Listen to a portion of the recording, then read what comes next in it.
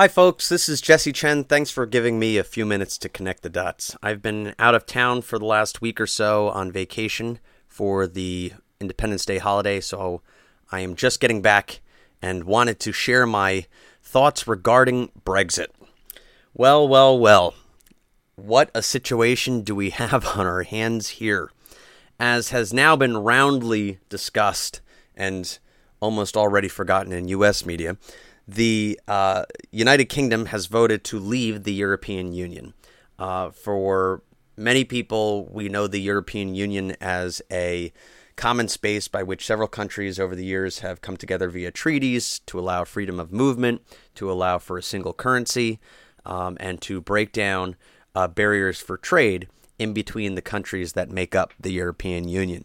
But there was a large effort to break free from the European Union, and that is in many ways related to frustrations that people had with their economic circumstances. If you're an average citizen, just in any Western culture these days, but certainly within the UK and the US, you're pretty frustrated by the economic uncertainty, by your economic conditions. It seems to many that regardless of how hard they work, they just get pushed back further and further, and they make less and less for everything that they do. And so if you're in the UK, there's a great deal of people who blamed the EU and the Parliament of the EU. The EU is based in Brussels, in Belgium, for their troubles. And so they felt that by leaving the EU, that would make they would be able to have stronger control over their democracy within the UK. And what's interesting about this is that there was some language that was used to appeal to the people who were leaving the campaign and wanted to leave the campaign. And that appeal, in some cases, was driven from economic frustrations and uncertainty, but also driven from a little hint of bigotry and anti-immigration stances, and certainly xenophobia, of being afraid of outsiders coming in. And this is a natural human response for when people are under pressure and they basically look at the people who don't look at like them, or who do not, they don't know, basically. And they're very quick to say, well, you must be part of the problem, so, let's kick them out. And so there's some obvious similarities there between that faction that supports the Leave campaign in Great Britain with a faction of the Donald Trump campaign that also believes that immigrants are the problem, that anyone that doesn't look like them is the problem.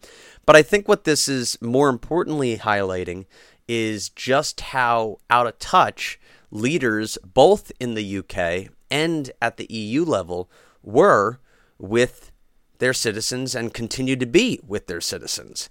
Leaving the EU, in my personal view, is not going to solve their problems.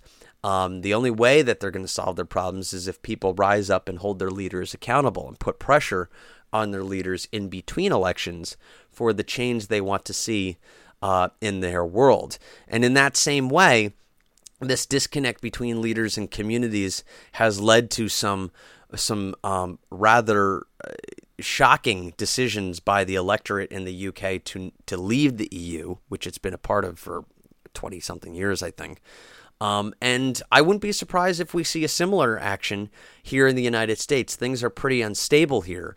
And so a lot of that has to do with both Democrats and Republicans being very, very out of touch at all levels, local, state, and national, with what their people are going through. And I think that that's something that we need to keep an eye on. And as leaders, we want to make sure that we're looking at Brexit as an opportunity to learn and to change our own methods of leading and our own style of engagement going forward, because people are upset out there. And if we're not being responsive and accountable to the people, if we're not being responsive to their needs and sensitive to their needs and to their struggles, then they have no reason except to vote you out. And so that's something that we all need to keep an eye on in order to be good, responsive leaders. Anyway, that's it for me today. I'm Jesse Chen. Thanks for giving me a few minutes to connect the dots, and I will talk to you next time.